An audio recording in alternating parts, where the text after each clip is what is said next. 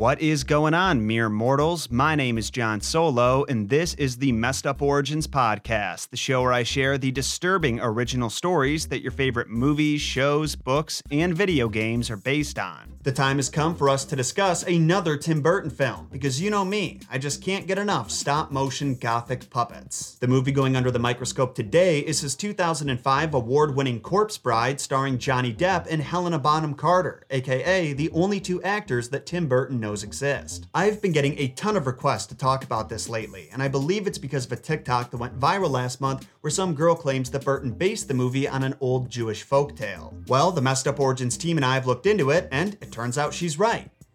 Sort of. Burton has openly stated that he took inspiration from a Jewish folktale that fellow animator, the late Joe Raft, introduced him to, but it's actually not the one that she discusses in the TikTok. The story she tells is called The Demon in the Tree, but the story Burton cites is called The Finger. Funnily enough, both can be found in the same collection called Lilith's Cave, Jewish Tales of the Supernatural, not even 60 pages apart from each other. Now, I'm not claiming Burton was lying about where he got his inspiration from, or about how much of Corpse Bride's plot is original versus taken from old folktales, but I do find it interesting how the movie has so much in common with both stories. That's why today I'm going to break down both of these stories for you, pointing out every instance of overlap that I can find, as well as some theories on what may have inspired their creation. So, without further ado, the very messed up origins of Corpse Bride.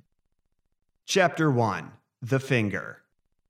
So let's start with a little refresher for those who haven't seen Corpse Bride in a while, or have never seen it. The movie takes place in a fictional village in Victorian England, and opens by introducing us to some of the sexiest puppets I've ever seen, Mr. and Mrs. Everglot. The Everglots used to be a wealthy family, but they squandered their fortune in recent years, and have arranged for their daughter, Victoria, to marry Victor Van Dort. Victor is the son of newly wealthy fish merchants who are still at the bottom of the social hierarchy despite their fortune. They agreed to wed him to Victoria so they can raise their social class, and the Everglots agreed to it so they can replenish their riches. The good news is that Victor and Victoria actually like each other. The bad news is Victor completely butchers the wedding rehearsal, even setting his future mother-in-law, on fire, and he flees into the woods out of embarrassment. While in hiding, he practices his vows with a tree and puts his wedding ring on an upturned root. Only he soon finds out that root was actually the finger of a dead woman named Emily, who now believes herself to be his wife. If only he said, "Till death do us part."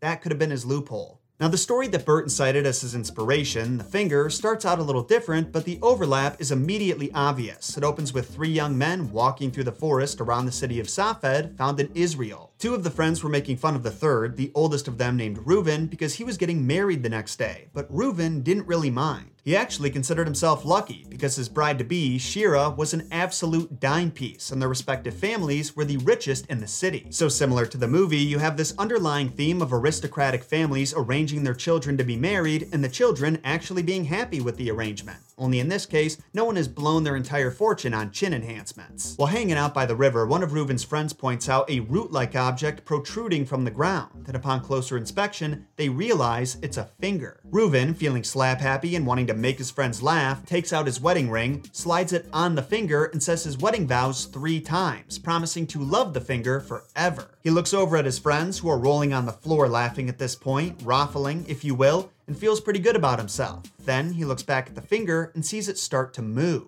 Suddenly, it's not just a finger coming out of the dirt, it's a hand, then an arm, and before he can even process what's happening, Reuven is face to face with the corpse of a woman in a tattered old dress standing upright with her arms outstretched. To make it even worse, she's screaming, my husband, it's so good to see you," and Reuven, who may have stained his trousers at this point, turns in the opposite direction and runs back home with his friends. Unfortunately, in the film, Victor didn't get away so easily. He gets cornered by his betrothed and dragged down to the land of the dead. The next morning, Reuven meets up with his friends to make sure they keep quiet about the night before, and they, somewhat ironically, swear to take the secret to their graves. They gather that afternoon for Reuven's real wedding, and his wife's family estate is crawling with guests who want to see the two richest families in town unite to become one. But similar to how in the movie, when Victor and Victoria's first kiss gets interrupted by Emily, this wedding doesn't exactly go according to plan. The wedding guests get settled in their seats, and the rabbi clears his throat to start the ceremony, but just before he can get a word out, a blood-curdling shriek is heard from the back of the room. room. Standing near the entrance was a decrepit, rotting corpse in a torn-up dress with an eyeball hanging out of its socket. And every single one of the wedding guests, along with the bride herself, ran out the door in fear, so that the only living people in that room were Reuven and the rabbi. The rabbi, who never lost his composure for a moment, called out to the dead woman, demanding to know why she left her resting place to disturb this union. She replied that Reuven was bound to her, and then she demanded to know why he was trying to marry another. At this point, the rabbi turns to Reuven, who tells him the whole story and admits that he did indeed say his sacred vows 3 times in front of 2 witnesses. This interaction where Reuven is coming clean with the rabbi reminds me of the part in the movie where Victoria seeks out the pastor so he can help Victor. She tells him everything she knows about the situation, and the pastor pretends that he might have a solution, only to drag her back to her parents and claim that she's gone insane. Now, the rabbi doesn't do anything that cruel, but he's not exactly happy with Reuven either. After hearing the full story, he lets out an oy vey, gives him a look like he wants to kick him in his tuchus, and says they have to put a pause on this so the court of rabbis could assemble and decide how to proceed. A few days later, the trial commences, and the corpse bride is called in to give her testimony of the events, which matches Reuven's account perfectly. A major difference, though, is that she closes her statement by saying their marriage needs to not only be recognized, but consummated. And actually, a weird amount of emphasis is placed on this consummation detail. The bride says she was never married in life and therefore denied her hour of pleasure, so her groom must give her what she's owed. To which Reuven replied, "I can give you 7 minutes." Next, the fathers of Reuven and Shira take the stand and swear their children were promised to each other before they were even born. After all the witnesses speak, the rabbis go to their private quarters to make their decision, and while they're gone, the zombie bride continuously bats her lashes and flashes her rotting yellow teeth at Reuven, who now has the added fear of having to share a bed with that thing. When the rabbis return, the room goes silent. The bride stands up straight, barely able to contain her excitement, while Reuven is so nervous that he's on the verge of collapsing. The rabbis start by saying that Reuven did indeed vow to spend the rest of his life with this corpse and even conducted the sacred ritual as required. However, there are other factors to consider. For one, he was already promised to somebody else long before he married the corpse, and the old agreement would have to be dissolved by those who made it for this new one to take effect. Secondly, the legality for a marriage between the living and dead has never been discussed, so therefore it can't be legitimate. And the third point, the one that I find most important, it was a joke. His vows were not meant to be taken seriously, and it's the dead wife's own fault for not realizing that. After hearing this horrible verdict, the bride lets out an ear-shattering and pitiful shriek that pierced the souls of all in attendance and filled their hearts with fear. But then she fell to the floor and embraced death once more. The rabbi then ordered for her remains to be reburied and buried deep so nothing like this would ever happen again. Then Reuven and Shira said their vows and lived happily ever after. So what you just heard was The Finger, a story from 17th century Russia that was collected by folklorist Howard Schwartz for his aforementioned book about Jewish folktales, Lilith's Cave.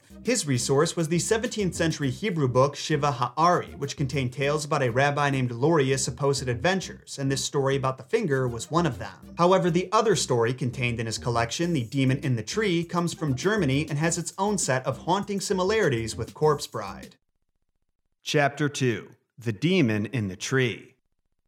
There are stories of this tale type found in several different languages, including Persian and Arabic, but the Hebrew variant, which is what the version I'm going to be sharing descended from, was traced to the 10th century and is the oldest that we've discovered. The Demon in the Tree starts out similar to The Finger. A rabbi's son is in the woods playing hide and seek with a friend when he notices a finger sticking out of a hollow tree trunk. Thinking it's his friend, he decides to play a joke with him by putting his ring on his finger and saying the wedding vows, but when he finished, the person who emerged from the tree was neither laughing nor his friend. What he saw climbing out of that trunk was an evil-looking woman with long black hair who was smiling with her whole face, and the rabbi's son, who I'll call Ari, ran home as fast as he could and didn't tell another soul what happened, just like Reuven and his friends did. About a decade after this happened, Ari, who's now a man, got married and took his wife to their new home. Only soon after they got there, she stepped out to explore the property, was hit in the face with a tree branch, and killed. A year later, when the time of mourning had passed, Ari got married a second time and the same exact thing happened. His second bride was killed by a tree branch, and suddenly everyone in town was very suspicious of him. Just like how the villagers in the movie started to suspect Victor when word got around that he was seen with another woman. Well, at this point, Ari started to feel that he was cursed, and the fathers of the town's desirable maidens wouldn't risk letting their daughters marry him. So, his next bride came from an extremely poor family that couldn't even afford a dowry. just like Victoria's. This girl was a hard worker though, and street smart, something his previous wives were not. On her first night exploring the property, she actually noticed the tree branch being pulled back to whack her in the face, so she ducked under it. When she looked up again, she saw a woman with long black hair running away into the darkness of the woods. Obviously, she had to tell Ari what happened, and suddenly he remembered that stupid joke he accidentally played on the demon when he was a kid and told his wife all about it. After realizing that she-demon was the one who killed his last two wives, he wanted to retaliate with violence by burning down the tree she lived in. But his clever wife pointed out that if he destroys her home, she'll just do the same to them, and proposed a different plan. As the saying goes, you can catch more flies with honey than vinegar, only in this case replace honey with jam, vinegar with fire, and flies with devil woman. To appease the demon, they spread some jam on a plate and left it outside her tree. Then, when they checked back the next morning, the jam had been replaced by a gold coin, and the couple knew this was a step in the right direction. They kept this arrangement going for a few months, but eventually Ari's wife got pregnant, which the demon wasn't going to be happy about. See, the wife knew that the demon was a daughter of Lilith, Adam's first wife, who, according to Judaism, became a demon known for hurting and killing children. So, Ari's wife went into the woods, walked right up to the demon's tree, and struck up a deal. She said, "I know you think that Ari should be your husband, but we're starting a family and I don't want you to hurt our kids. So how would you feel if he agreed to spend an hour with you every night at sunset?" Now the demon probably could have negotiated for better terms, like 2 hours a night plus one dinner date every other week, but I guess she never expected a deal like this to happen because she enthusiastically agreed to the wife's proposition. Then, from that point onward, it became routine for Ari to spend 1 hour a day as a slave to the demon, as the story puts it. But in exchange, not only did she not hurt his family, she may have even protected them. About 7 years into this arrangement is when something incredible happened though. Ari was going to the demon's place to spend his evening feeding her grapes and brushing her hair like he always did when he found the ring he had given her on that fateful night 17 years ago sitting on a plate right outside her tree. He knew in his heart this was a sign from the demon that she was going to leave them alone for good, and he was right. Ari, his wife, and their many children lived happily ever after and never saw her again. So tell me, does anyone else find that ending to be oddly similar to the ending of Corpse Bride when at the very last minute Emily stops Victor from poisoning himself and decides to let him live his life with Victoria before ultimately dissolving into a kaleidoscope of butterflies? It sounds to me that, just like Emily, the she-demon eventually realized that her latching onto Ari didn't really do anything for her and deprived his wife and children of his presence for an hour every night. And maybe it'd be best for everyone involved if she just let him go and found a new boo. Granted, I've never heard of demons being that self-aware and willing to embrace change, but I've also never heard of demons being obsessed with jam, so anything's possible. Chapter 3. What does it mean? One of my favorite parts of dissecting old folktales is trying to figure out why they were written. Besides for entertainment, of course. What moral or lesson was the storyteller trying to communicate to his audience? Sometimes it's really simple. Goldilocks should have respected her neighbor's property, the hare shouldn't have underestimated his opponent, and the fisherman's wife should have been grateful for what she had instead of resentful over what she didn't. But what about the finger and the demon in the tree? What lesson could stories about accidentally marrying dead women and demons possibly teach? Well, one of the most important elements of the story that we have to consider is that it comes from Judaism. I've seen some theories on various message boards and blogs that this frightening tale about a Jewish bride-to-be who was killed is based on the tragic pogroms that took place in the Russian Empire. Pogroms were large-scale targeted attacks that led to thousands of Jews being mercilessly slaughtered in the streets of Russia by Christians and atheists who held them responsible for all of their problems. Allegedly, wedding parties were a favorite target among the pogrom participants, and as the brides were responsible for creating the next generation of Jews, they were almost always killed first and in the most horrific ways. The problem I have with that theory, at least when it comes to the folktale, is that the earliest version of the finger has been traced to the 1600s, so it's definitely older than that,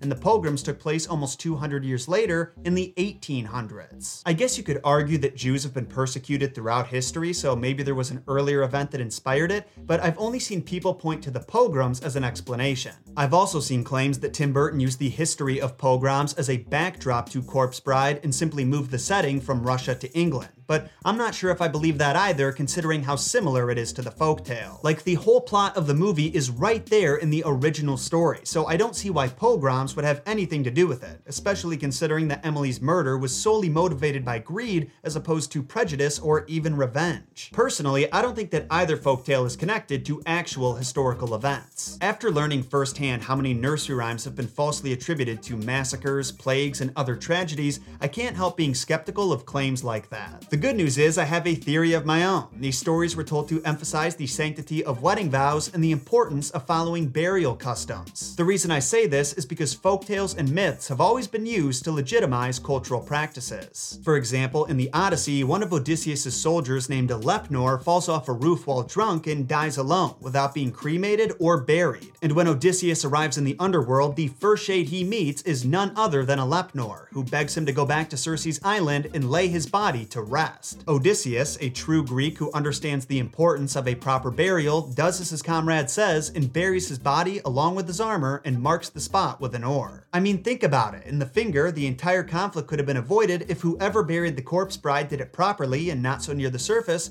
or if the main character didn't treat his wedding vows as a joke. Not to mention the rabbi, who is no doubt going to be portrayed as the wisest character in a Jewish story, put special emphasis on both. When collecting Reuven's testimony, he even asks about specific steps. Did you say your vows 3 times? Did you have 2 witnesses? And when the corpse bride goes back to being dead, he orders for her to have a proper burial. That explanation even works for Demon in the Tree, minus the part about burial customs. Once again, Ari's problem could have been entirely avoided if he just showed those wedding vows a little more respect.